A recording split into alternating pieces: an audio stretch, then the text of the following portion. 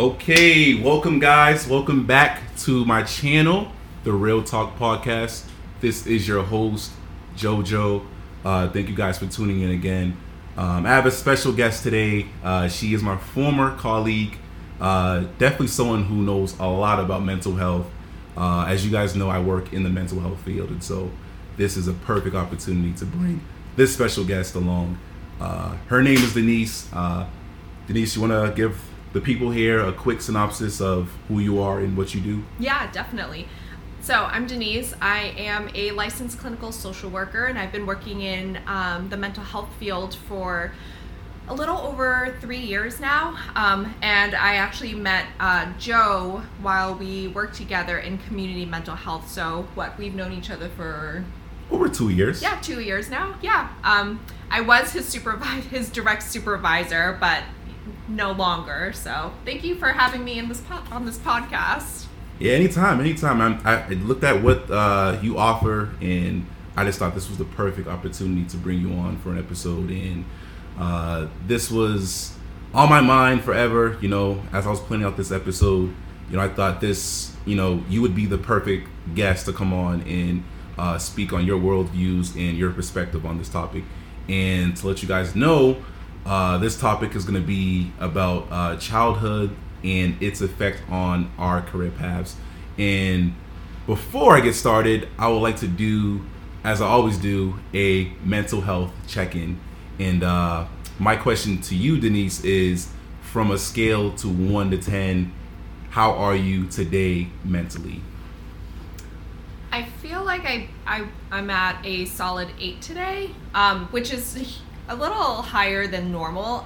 So I actually just had my last day at my previous job, and then I'm going to be starting a new job next week, so it's something that I'm really looking forward to. So I'm feeling pretty positive about it. What about you? Perfect. Yeah, so for me, I would say I'm probably, she left my job, and so I would say I'm lower than what she is, but actually I'm probably at 7.5 today. I feel like that's pretty much like my baseline is a good 7.5. There's always a lot of things to do in, my day, and always try to stay active. And so I say for me, I'm about a 7.5. I feel like I'm doing well physically. I'm active. I'm not sick. Bills are being paid.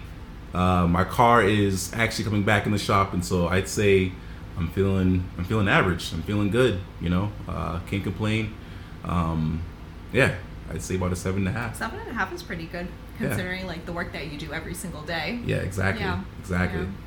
So going back to the topic of my podcast, like I said, the episode is going to be about our childhood and its effect on our career paths. And I like to start off with an opening quote that I got from this person named Dave Ramsey. And he said, people on average change their career job at least 10 times in their lifetime. And I think that is actually, a true statement. I feel like a lot of people that I see, young or old, are always going from job to job. And sometimes you can be really indecisive on where you are in life. And sometimes you always want to find the right fit. And so, I agree. And I also just kind of feel like with our generation now, I think it's less and less for our generation to stay in a job for 15, 20 years, like when our parents were working back then. Mm-hmm. I just feel like there's so many opportunities, and that there's like this whole movement to be able to feel like, oh, okay, like you can change your jobs, and like it's not going to be so it's not a stigma to change your job so frequently. Yeah, exactly. Yeah. Yes. I mean, like we all can't figure out, where we want to go in life just like that. We definitely have to go through some certain trials, to figure out where we are and where we stand. And also have another statistic here. I got this statistic from the Balanced Careers, and it says from ages 18 to 24, they change jobs an average of 5.7 times. Between 25 and 34 years old, they change jobs an average of 2.4 times. the average goes down again to 2.9 jobs between ages 35 and 44, and then to 1.9 jobs between the ages of 45 and 52. And so, like I said before, a lot of times in life, you don't really know which direction that you're going to go, but at times, it's always good to test the waters and test different jobs. And I definitely see it happening. I definitely see myself, testing different jobs. And so there's never really been a job that I've been at where I've stayed long term. You always want to fill out different jobs, So Denise, Yeah. what do you feel about that? No, I was gonna say just like I think it's okay if you end up staying at a job for 1 month and then you realize that it's something that you hate and you're actually really miserable in it. And like it's fine. Like it's okay to change jobs. And like I feel like, at least for myself, since I started working when I was after undergrad, I've like had so many different jobs, right? It's like it's the only way to kind of figure out what you really like, what you really want to do, what you're really passionate about. So I don't know. I don't see a point in staying in a job where you don't feel passionate about it. Yeah, exactly. I mean, you definitely want to have a job that you can wake up and you can feel like, yeah, I'm ready to go to work. You definitely don't want to find a job where you wake up in the morning and you're not feeling like going to work, and it's a pain, it's a struggle, it's almost like you're pulling teeth, just to get to work. And so you definitely want to find, a place where it's your niche and it's you're at your comfort zone, being able to go there. And so for you, Denise, like you said, you've went from job to jobs, after graduation. And so were you always set in stone on what you wanted to do in life and career wise? No, definitely not. Okay. So growing up, like I think my parents had always like expected me to go into some sort of like helping profession, but the helping profession was either being a doctor or being a lawyer or some profession that was going to be making a lot of money and that was going to provide you job stability. For my entire life, I always thought that I was going to go to medical school. And then, I majored in biology and I was pre-med undergrad. After graduating from undergrad, I took a job in doing research. And I worked in research for about 6 years. And I was just like, I have no idea what I wanted to do. I was like, I don't love medicine that much, but I loved mental health, and that was something I knew I wanted to do. And I didn't see the point in going to medical school and doing 10 years of like schooling just to be a psychiatrist so I could prescribe meds. So I did some exploration. I talked to some coworkers, and someone had mentioned social work school. So that was the direction I ended up going, and I'm really happy with that career choice. It was definitely not set in stone for me. How about you? For me, only have my bachelor's in psychology, and as people know, I'm still working towards getting my master's after 4 years of being out of college. And so for me, I'm still trying to figure out my place in this world. I do love to work. I do love to work in the mental health field. I've been working in the mental health field for about 4 years, and so obviously that says a lot, that I, that field of choice. And so, I took a psychology course in high school, and I think I was always intrigued, about the topics of mental health, and always questioned, why people do certain things and why are people going through the emotions. And so I was always so intrigued by that, and so that's why I kind of went that route, starting in college. And even in college, I was able to stick with that all 4 years. And so and even post graduation, I was able to find a job in mental health. But I'm still young, I'm still my mid-20s. So I'm still in the gist of life. I'm still testing the waters, seeing where in the mental health fields where I stand. And so it's still a work in progress. I feel like, I like what I do, but I definitely want to figure out, what the true passions are. Was that something you wanted to do even when you were younger? Mental health? No. So how young are you talking about? Huh? How young are we talking about? I don't know, like growing up as a kid, and then like, I'm sure you probably had an idea of maybe like when you were in college of what you maybe wanted to study when you went to college, or in high school, what you wanted to study when you went to college. When I was in college, how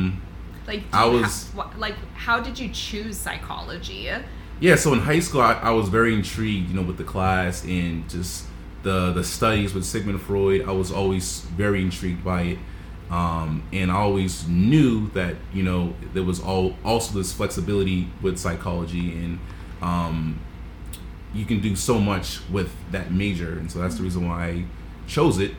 But at the time, I was still kind of unclear, but the back of my mind was like, okay, if I was really passionate about it, I can go towards being a psychiatrist or psychologist. And so I always had that in the back of my mind, growing up. But it wasn't, set in stone, though.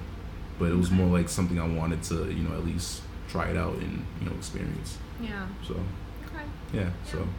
Yeah. So, we can also move on. I know with a lot of decisions we make in life, career-wise, there's always the need for, role models and support.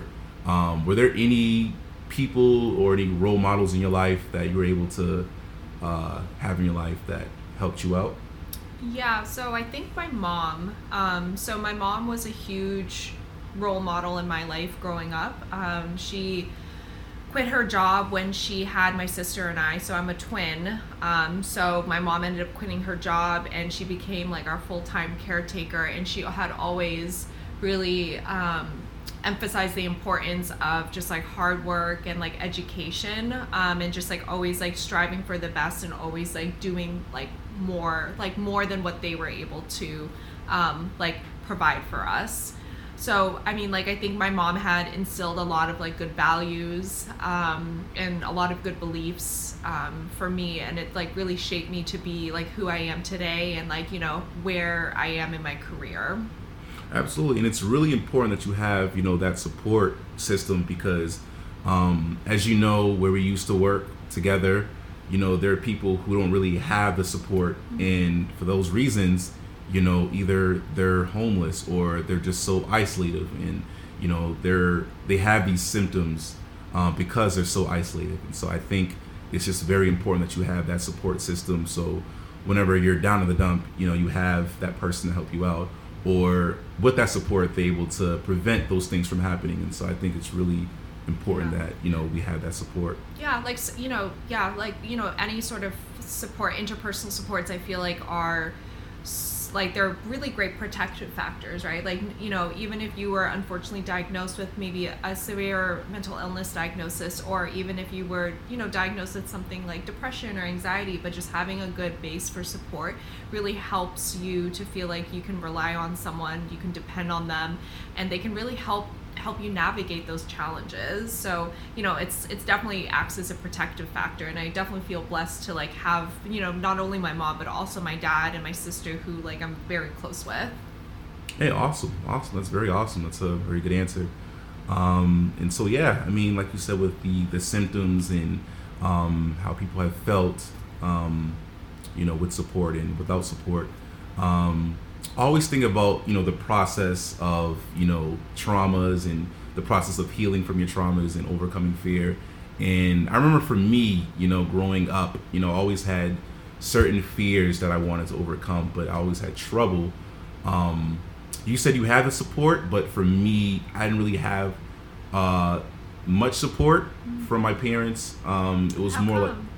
like, for me, I think my parents, they always had that tough mentality. It was like, all right, you're going through this, you can just pick yourself right up and then just go along. Life goes on. It's you should never frown upon certain things. You can always get over it, get over the hump, and try new ways to get better. And so that was pretty much my parents' approach. Was it like tough love? More like tough love. It was more like, you could figure things out, on your own, sort of thing. Did you feel like it was cultural?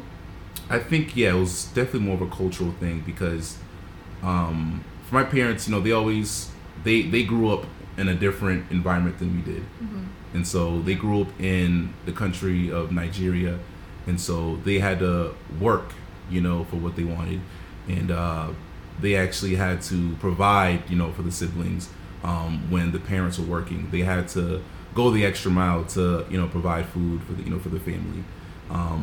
So my mom, she was one of the oldest of many siblings, and my dad was a middle child, but he also had to provide, for the family, just like as a parent.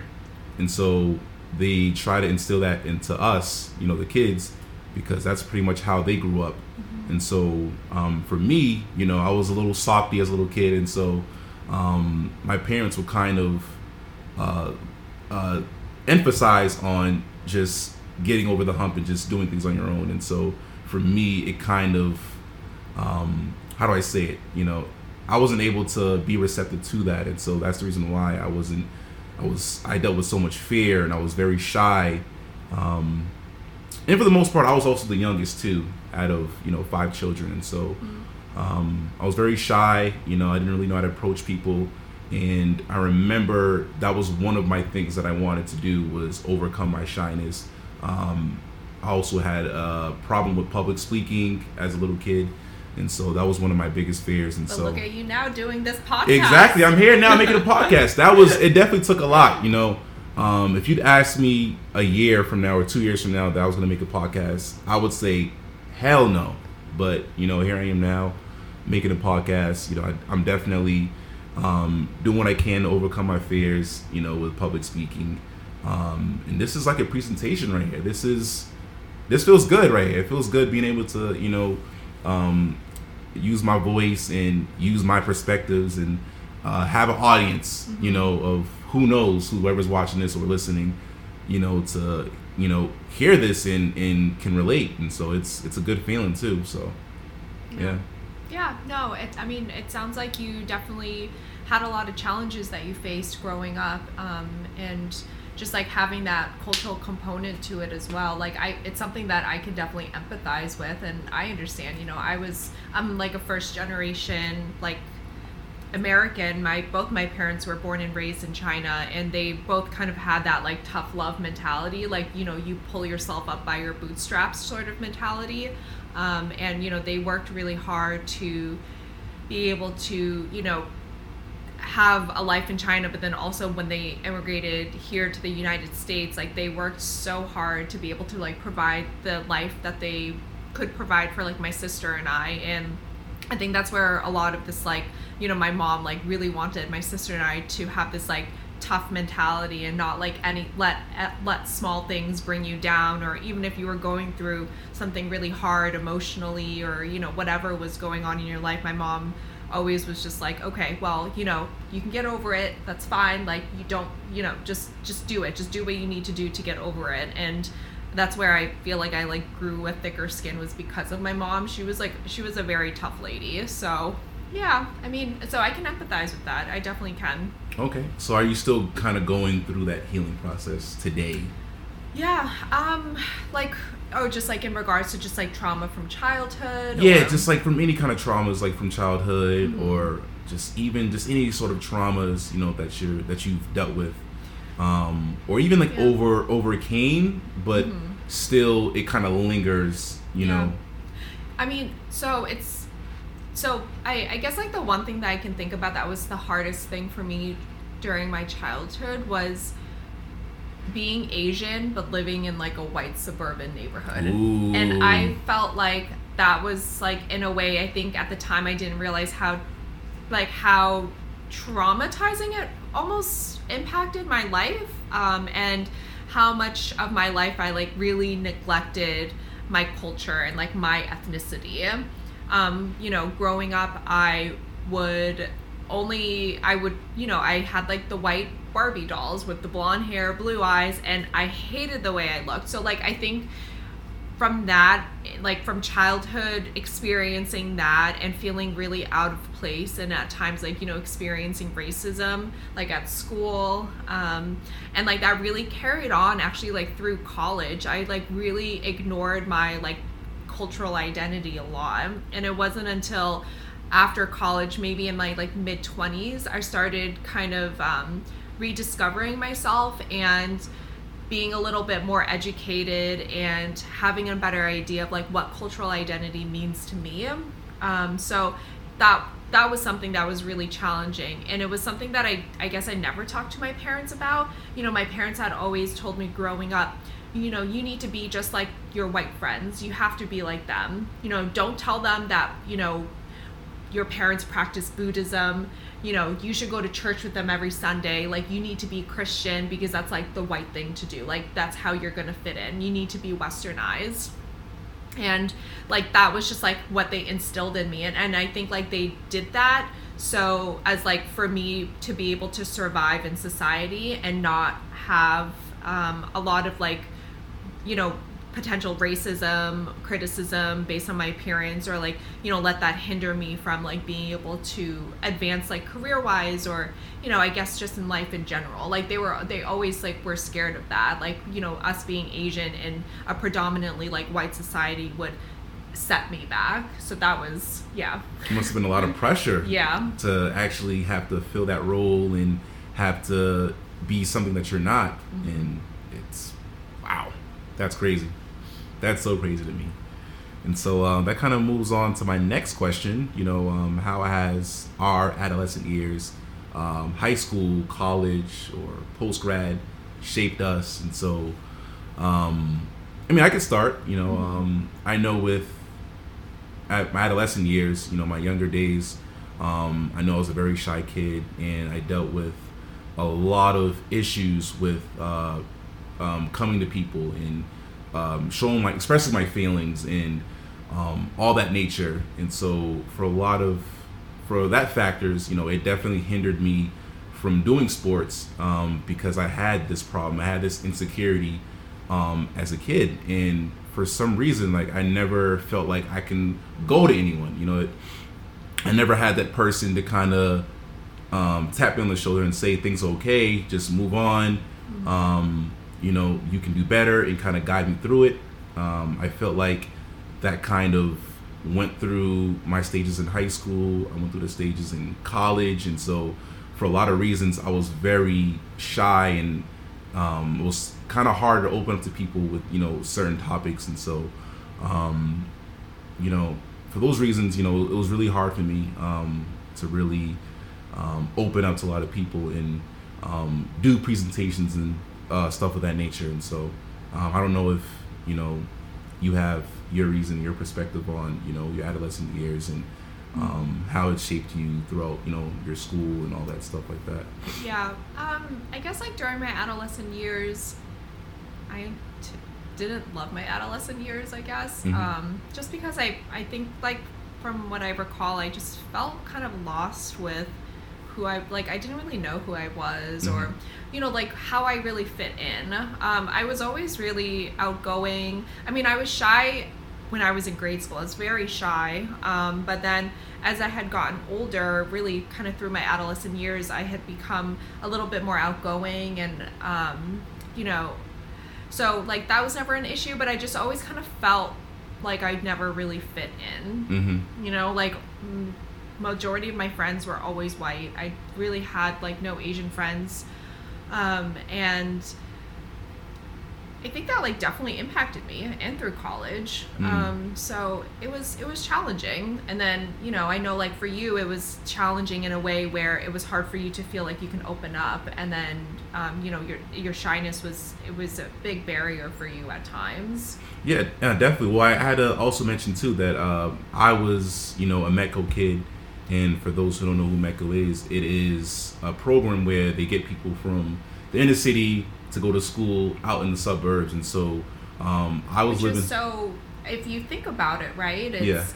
It's like I guess like at the time, like when they thought about it, it was like this way of integration, or like, you know, integrating like inner city children into like you know, a pretty predominantly homogenous suburban community. Mm-hmm. And then like for me, I guess like now as an adult, I always just think about like, ooh, like I think like the thought behind it was a great idea, but I didn't really know like, you know, was it the most appropriate thing to, you know, take like, you know, inner city kids and then like, you know, kind of just plop them into this like into these like white suburban neighborhoods. Like, do you feel like that had a huge impact on you? Yeah, it was definitely a culture shock, you know. I mean, lucky for me, I mean, I was pretty much open to a lot of things, but you know, I went from going to school, you know, for my elementary days, you know, even preschool in the inner city, and then having to, you know, get into the MECO program and, you know, take a long ass bus ride out to the suburban town and being in a very predominantly white school, you know, it was definitely a culture shock for me because, you know, these kids will look at me and they'll think like I'm some sort of rapper, and so They there was have, just yeah, it's stereotypes. all the stereotypes, and so Yeah. I was going through all that, you know, at a young age, and so it was definitely very different for me. It was definitely hard to find where, you know, I belonged, which friend group, which, you know, all these things that really mattered to most kids, you know, in high school and, you know, middle school. Like I was going through that, you know, it was like, where do I stand, you know? I just felt so different from other people, and so I felt different, and I also dealt with my insecurities. I was, you know, very shy at times, and so Where do you feel like that shyness came from? When did you start the MECO program? So I started in 6th grade. In 6th grade? Yes. Okay. So like, and prior to that, you were going to your other public school. Right.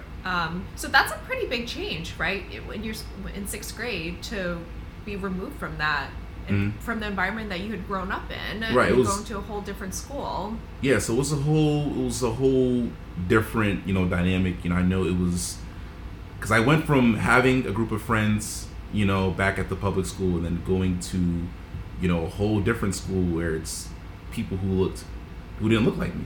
Yeah. So like at a young age, you're like, where do I stand? And so, you know, it was definitely a huge culture shock. And I went to white schools, you know, starting in middle school. I went through it in high school and even in college. You know, I went to, you know, a predominantly white college, and it was just a huge, you know, difference, you know, for me. You know, it was definitely a lot. Did you feel like you had a good balance of friends though? Like, did you feel like you felt obligated to like one group versus another group when you were in school?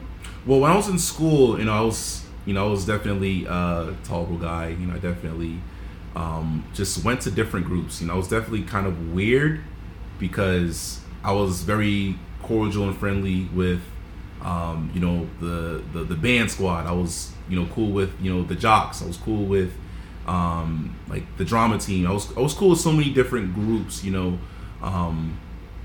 throughout, you know, my years of school, because I was so focused on finding my identity that I was just open to going anywhere. It's opposite for me. Yeah. Like I was very kind of like, my mind was so, I was like, okay, I think like unconsciously I just made friends with just like white people because that's what I grew up with and that's like all I felt comfortable with.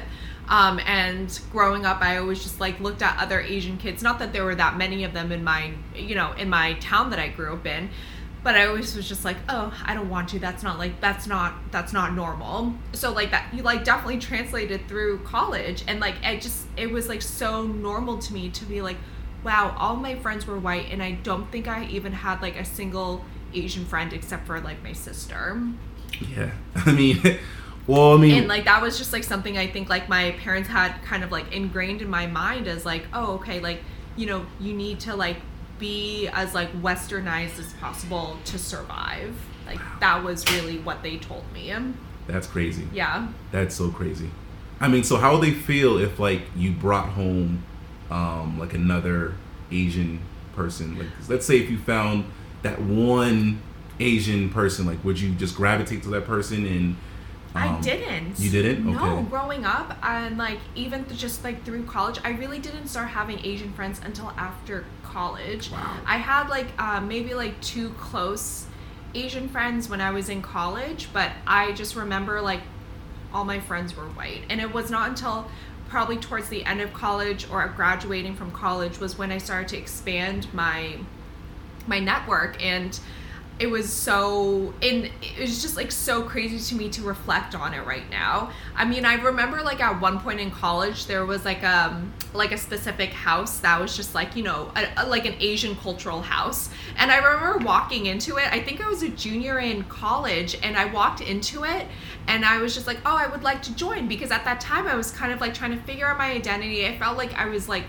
lacking and having a, you know, I felt like I wasn't close with my cultural identity. So I walked into that house and I was just like, I would like to join. I want to be a part of this. And you know what they said to me? They were like, no, because they knew me as like, you know, I only had white friends. That's what they saw me as, and that's what they knew me as. And they would like they would call me whitewashed. Or the sellout. Yeah, I was like a sellout, and that I was a sellout, and it's like, it was just so crazy. And like, you know, from then on, it's like, you know, there were moments where I would experience the same thing. They're just like, oh, you're so whitewashed, you're not really Asian. And it's just like, come on. Yeah, like, come on now. Like, you can really choose whatever, you know, group it's like, I am Asian. It's, you know, like, it's just so crazy. They're like, well, you're not really Asian because you don't have any Asian friends, or you like never date Asian guys, and or it's just like really stupid things. And like, I kind of felt like that really created like barriers into like, well, is like, do I really want to like try and explore my cultural identity when I feel rejected? Right, exactly. And so it's really hard to kind of find like that niche if you're going to be like rejected, you know, in different aspects. And so I know for me, you know, once I went into the medical program, I was automatically with, you know, the black, you know, group of people, because obviously we're on the bus together heading over to the suburban town. And so I automatically was in that group. But once we got off that bus, you know, we're in a whole different world. And so even for me, you know, I still had, you know, black friends, but, you know, I still had trouble finding my identity, because I was in a whole different world, and I felt like I needed to be friends with everyone. But at the same time, you know, it was definitely different because I was shy. So for a lot of things, I was doing a lot of weird stuff to kind of fit in, you know. And so what kind of weird stuff? I would get into weird groups. So I remember I got into the band. I got into a band. Oh, you did band? Did band for a little bit. Great. For like a week, and I just said, hey, just didn't work out for me. And I remember I was in the choir, you know. You did choir? Or the chorus. The chorus. Oh, chorus. I was in the chorus. And so, you know, just didn't really work out. Yeah. I know deep down, you know, I always wanted to play basketball. But because I dealt with so much trauma as a little kid and being so shy, it kind of hindered me from being at my full potential. So you didn't play basketball in high school? So I did. Or like growing up? I played it, you know, I definitely played a lot of pickup, growing up with like my friends playing pickup. I did try out for the basketball team. I made the squad, you know, I think freshman year. But from sophomore year, junior year, and senior year, you know, I never ever made the team because for so many times during tryouts, you know, I would always be so nervous on who's watching me. You know, I was never really focused on, you know, the game itself. You know, so focused on who was around me. So you cared a lot about what other people thought of you. That's what it was. I cared so much. And so I think that kind of started off when I was a kid, you know, being in the home. And so I never really was taught that, you know, you have to ignore the noise out there and just, you know, do what you're really focused on. And so for those reasons, you know, I really struggled a lot in, you know, the sports. But I was very athletic, though. I was very athletic. You know, I knew in practice by myself I was really good.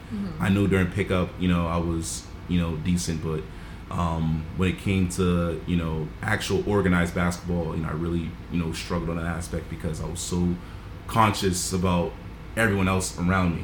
And how did you overcome that, or do you feel like you're still working on it? I think I'm still working on it, but I'm so much better. Yeah. How I was able to overcome it and be better at it was, I think, just practicing and just knowing that, people don't care. Yeah. People are gonna judge, but at the same exact time, nobody's perfect. Yeah. And so that's what I always thought. Nobody's perfect. We all make mistakes. I think just repetition. Mm-hmm. Repetition always is his best advocate. And so that's what I always did. I always think, like, the older you get, the less you give a shit about what other people think about you. That's why you see old folks are just, get the hell out of here, because I'm growing up as a kid. Yeah, I was conscious. I was like, I wasn't like super self-conscious about like how other people perceived me, but yeah, like I definitely cared a lot more than I do now, because now I'm just like, whatever, I don't really care. It's just like, whatever. If you don't like me, you don't like me. Yeah, exactly. And sometimes too, like there's gonna be times where like you're not gonna see that person ever again. Yeah, like, you're seeing them for the first time, so right. It's like, why do I care if this person's gonna think of me this way? It's like, and I also learned that like sometimes you're just overthinking it. Mm-hmm. Sometimes people are not gonna perceive how you're gonna perceive it. Do you have a little bit of anxiety? Me? Mm-hmm. I don't think so, but I do have maybe it's like situational anxiety. Like, I think so. Yeah, right? I think that's what it was, or what it could be now. I'm not too sure, but I always wanted things to be perfect.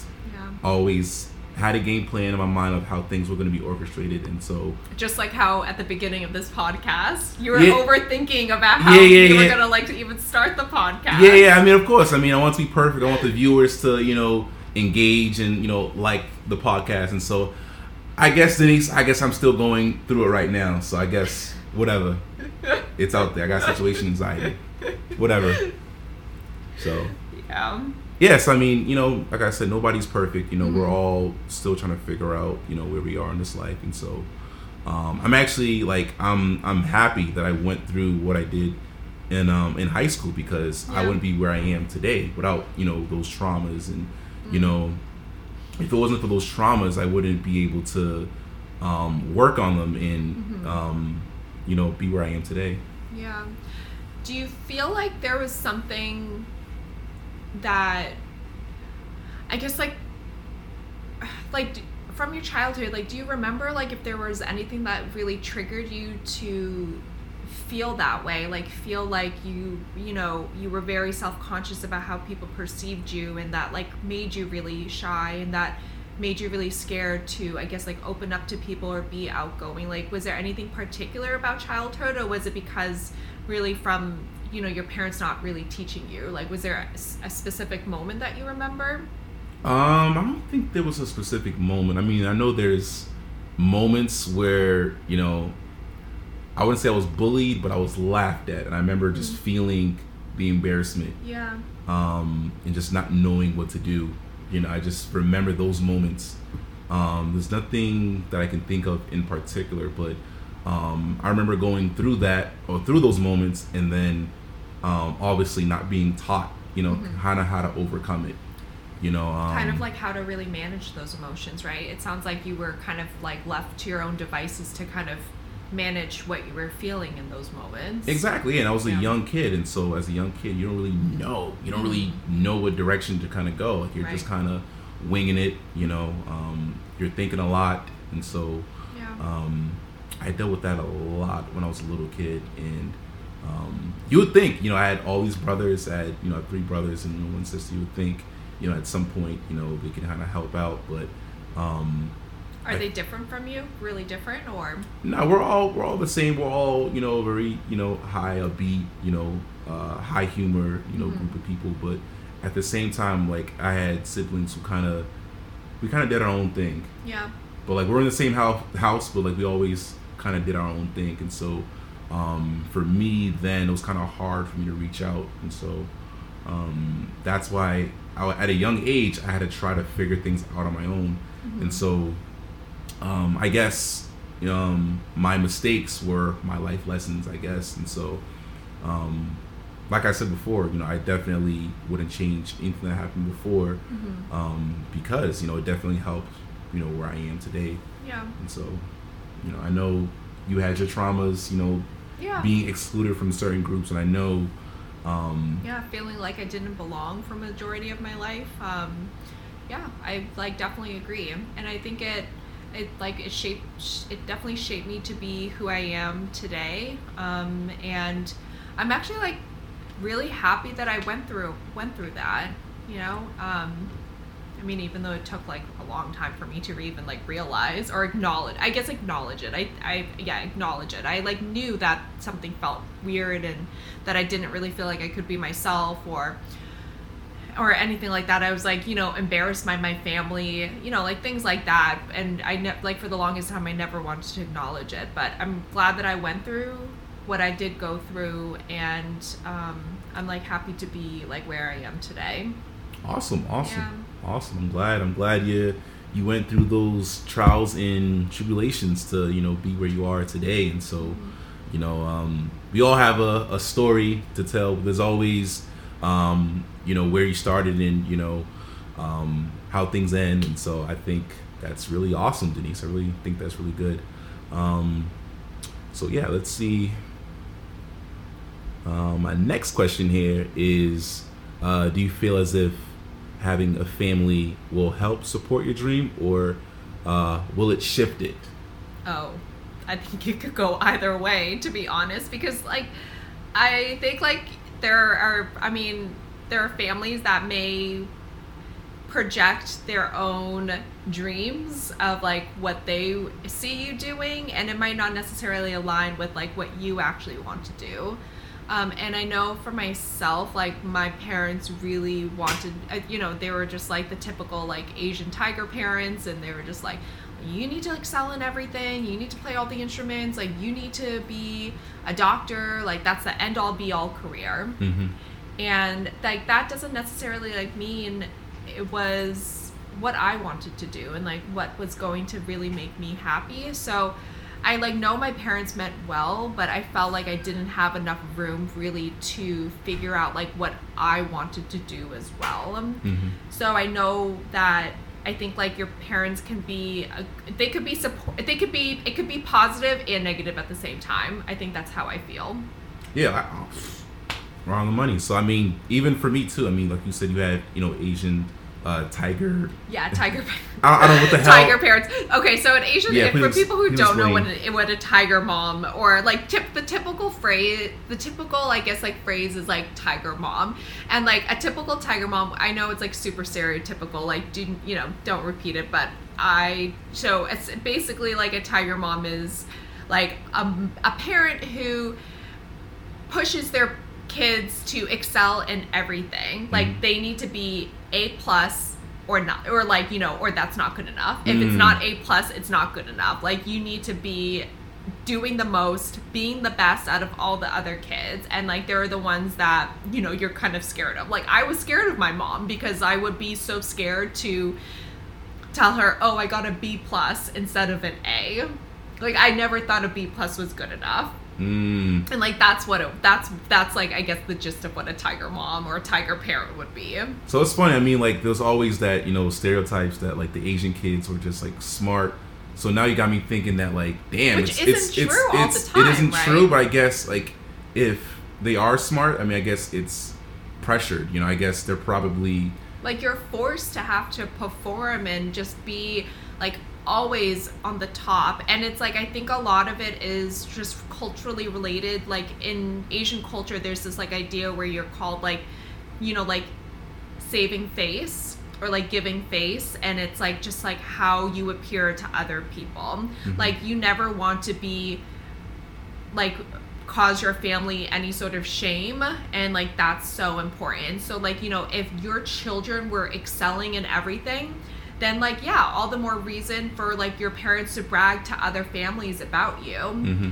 And it's if a family was not doing well, then all the other families would talk about them behind their backs, and it's so shameful, it's so embarrassing. So it's that's I think a lot of where I felt like there was so much pressure growing up to always like have to be the best and like always have to excel in everything. And like it is positive. Like, you know, I was the first, my sister and I, we were the first people in our family ever to go to college and get a higher degree. And not to even mention like finishing college, but also going to get our master's. And like, you know, my sister got her doctorate's degree. So like, you know, like we are very, I think like education wise, like we're very well accomplished, but I don't think that necessarily defines like, you know, I think a successful person. Yeah, no, that's a lot of pressure, you know, to, you know, have to deal with that. I know my personal, you know, experience, you know, I definitely dealt with those cultural, you know, behaviors with my parents, you know, with my Nigerian background, you know, them coming from Nigeria and coming here and having to do things at an early age and having to work their tail off, you know, they definitely expected so much from me and my siblings, you know, to be at our best. And, you know, for those out there, you know, there's always, for Nigerian parents, you know, they only expect the children to be in only 3 professions, and that's a doctor or a lawyer or engineer. And so which is something I didn't know. Pretty much, I thought it was just only Asian parents that expected their kids to be in those professions. I mean, they want that because they feel like that's like that's the top job that's going to get you the most money. So that's why, you know, they had so much pressure on going back to school and being at your best. And it was a lot of pressure because I wasn't very book smart, you know. And so whenever I would come home and give my parents, you know, a test saying I got a B, it's like, no, it's not good enough. To my standards, like that, a B is good because I wasn't very book smart. But to my parents, they were just like, no, you need to get like an A, you know, you got to be like, you know, your cousin here or be like this person. And so it was almost like, you know, they had this cult, you know, of all the parents, Nigerian parents, you know, talking together. And it was almost like they were just comparing their kids. And so were like all your siblings really good at school too? Well, my sister was probably the only one. Obviously the boys were very distracted. We were more into the popularity contests. We were into, you know, being good at sports. And so we were very creative, you know, in that aspect. But as far as like education, we never really took that really too serious. And Did you feel like your parents like wanted you guys to excel like in education, or like were they disappointed that didn't happen? So for my parents, they always were disappointed, you know, whenever we would not bring home, you know, screw up. You know, basically screw up. Yes, to you know, help me out here. So yeah, so definitely, for my parents, they definitely were not happy, but it wasn't like a huge disappointment, you know. The only thing that burned in our heads was the comparison to other groups out there. Yeah. You know, like you're not like this person here. You're not like uncle's, you know, son. You're not like this person, because that was the only thing that I always thought about was me not being up to my dad's standards. And I remember pondering a lot, you know, during those moments, because you know, I couldn't live up to those standards and expectations. You feel like you disappointed them. Exactly. Yeah. So like they never said they're disappointed, but you know, the fact of them saying that made me feel disappointed. Yeah.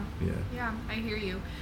And like I was just thinking about like if I were to tell my younger self, like, you know, give myself advice, like what would you give what advice would you give your younger self, or maybe to like someone who is younger and in a similar position where, you know, there are such high expectations from their parents and high standards, and or maybe their parents pressuring them to, you know, move towards like one career path or one goal that they're not 100% happy in, or maybe like, you know, maybe or just like, you know, I think there's like just a difference in opinions. Like what advice would you give?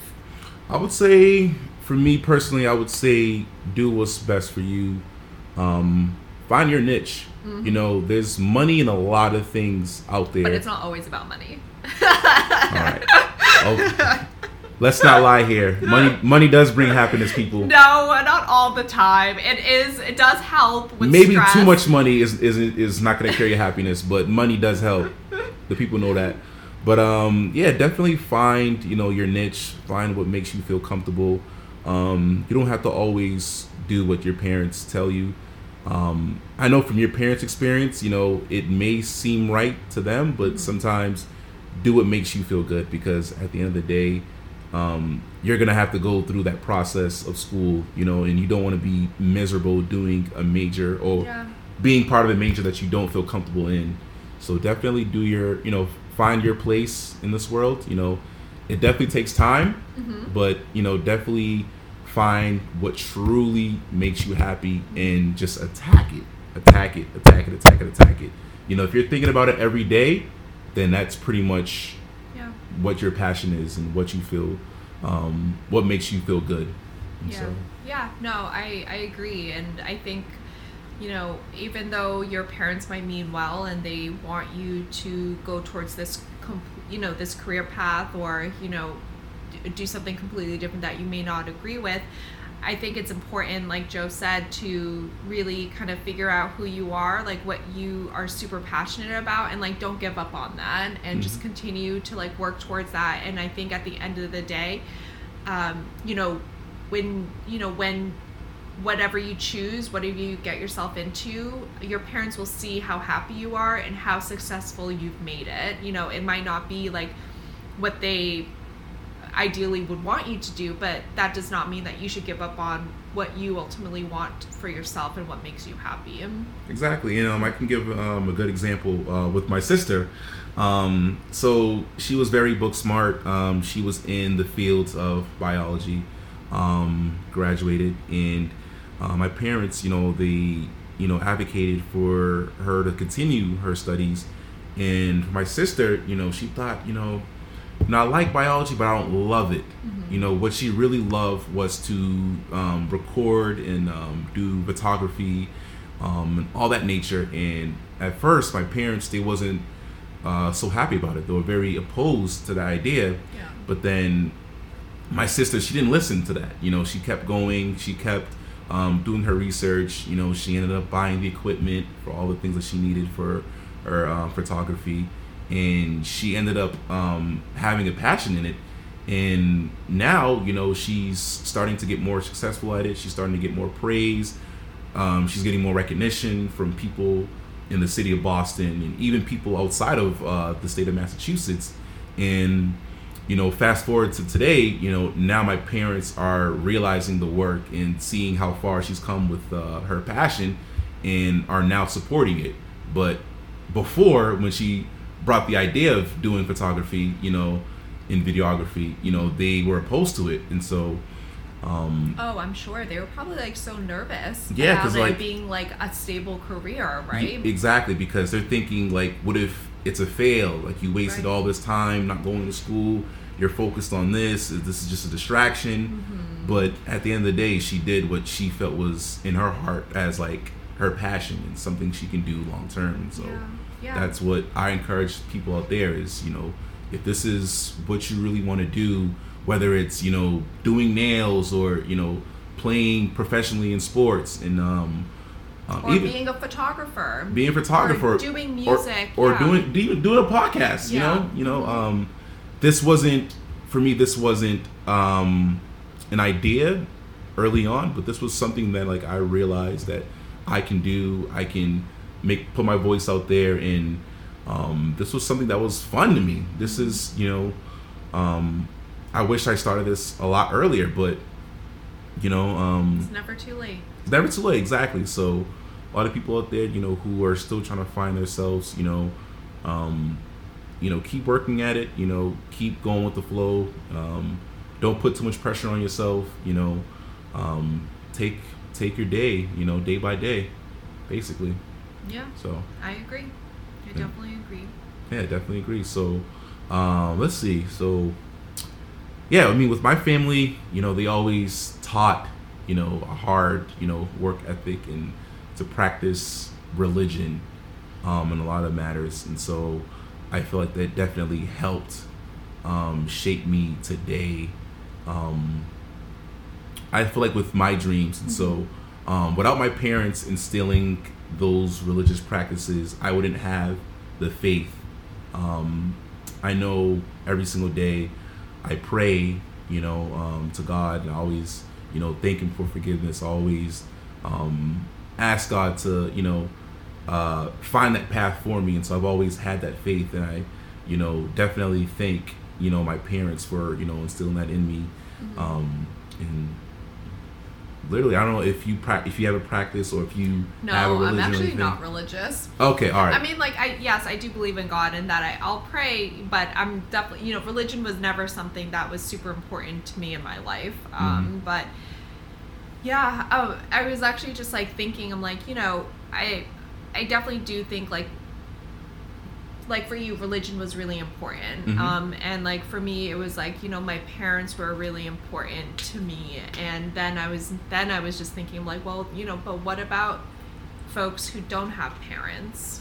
Right? And then then I started thinking, I'm my friends were extremely important to me, right? My friends were really kind of helped me, helped to shape me, and kind of move in the direction, or they've been a huge support to me, because it wasn't it wasn't like my parents, we always had a positive relationship. It was never like that. It was always up and down. My mom and I disagreed a lot on what she thought was best for me. My dad and I are kind of close, not extremely close, but my parents have always been important to me. But then I started thinking about who are our other supports that have really shaped my life, and I think my friends have really, and then I think teachers that I've had in my life, and in jobs, my colleagues, my bosses. So I was just thinking about all that. Oh yeah, so yeah, for me too. I mean, so not only families, but a lot of the things that I know today, is definitely from experiences with work and classmates and teachers, and so life is its best teacher too, and so that's definitely a very good point. And so it's we all have different influences in life. We definitely gravitate towards different factors of life that help build us today, and so I think that's really important. Really important. So I know for me, I was the youngest of 5 children, so I think my biggest lessons was learning from my older siblings and seeing what they did and be like, all right, hell no, I'm not doing that. I seen what they went through, and I seen the consequences they had to deal with, and I said, okay, F that. I'm not going to go through that route. And so I think I am very fortunate enough to be the youngest, and to be at that age, and to see, how they did things, and to know what to avoid and what to go to. And so I know there's these stereotypes about the youngest being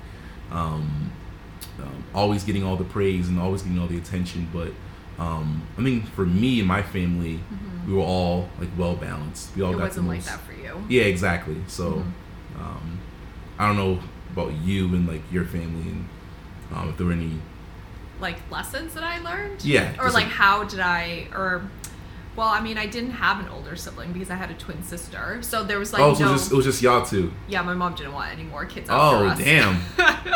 Well, so it was just us. It was literally just my sister. So she was one and done. My mom and my dad. It was just the 4 of us. And so she was one and done, but ended up having twins, and she was like, all right. Yeah, so basically, and that was it. And I didn't have any relatives that lived near us. Our relatives were either across the country or in China, so it was really, growing up, it was just the 4 of us.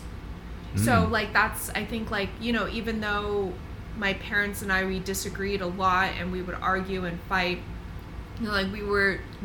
because we just only had each other, we were so we had a tight knit relationship and community together. And I think that's probably why even till this day, I definitely do I take my parents' advice and suggestions to heart. It's like if they didn't like something that, if they were like, oh, I don't like this person that you're with, then like to me it's so important to like, for me to like hear them and like, take their advice. So yeah. Well, for me it was kind of different because I mean, my brothers, they had all these girlfriends growing up, and I'm just watching them go through their experiences, getting their approvals or disapprovals for my parents, and just being like, damn, maybe I shouldn't bring a girlfriend to my parents because how they perceived it. In or like you were scared that they were going to disapprove. Yeah, disapprove, or then again I would have to see the girlfriends that they had and try to get the opposite. You know what I mean? Really? So that's how I kind of felt.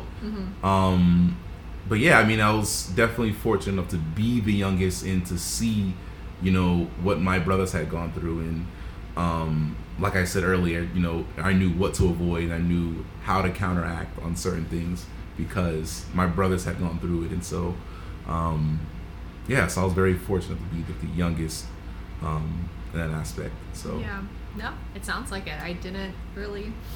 You never saw it that way? I literally just, You never saw it that way, or? No. I mean, like, I think it's great that you had your older siblings to kind of like look at and see, like what paths they ended up choosing, and then it gave you a better understanding of where you saw yourself and what you didn't like. At least you had an idea of what you didn't like, what you didn't want to do, and I didn't have that. I kind of just really took my parents' word for it, and then also just stayed around like friends that my parents like felt like were good influences on me. Like they always wanted to meet my friends, and they always wanted to know who I was hanging out with. So then it helped. I think they really helped to like mold my way into like adulthood, to making sure I was going in the right direction. So you're saying like you're pretty much like a product of your parents? Because... Yeah, basically. I mean, yeah, like.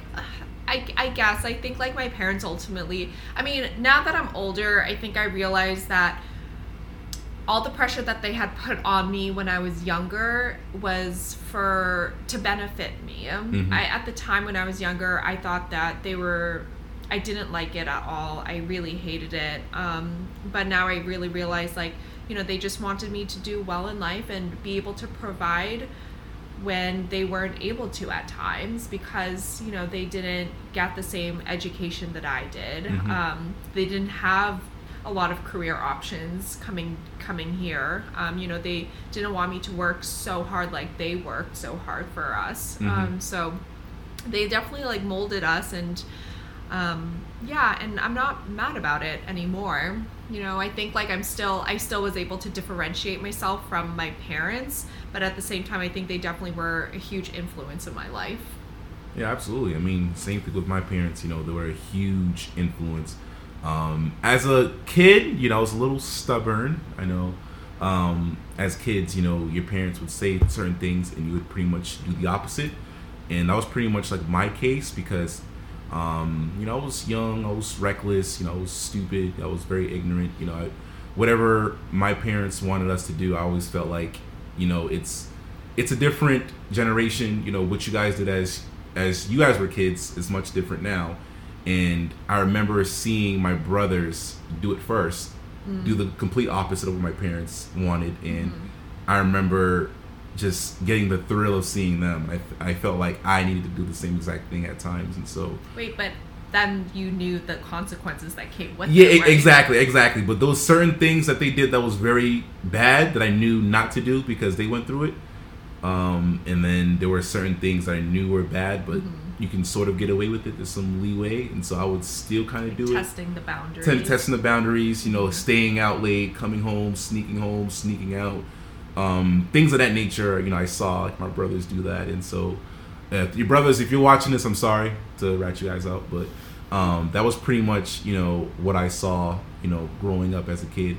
But now that I'm a grown man now, basically, I definitely can thank my parents, that they've the advice that they tried to give us, and now I'm starting to slowly understand why they had those lessons and why they wanted us to prevent us from doing certain things, was because they wanted to do it for our own benefits. And so Parents, mom and dad, I love you for what you've done when I was a kid. So, oh, that's so sweet. Yes.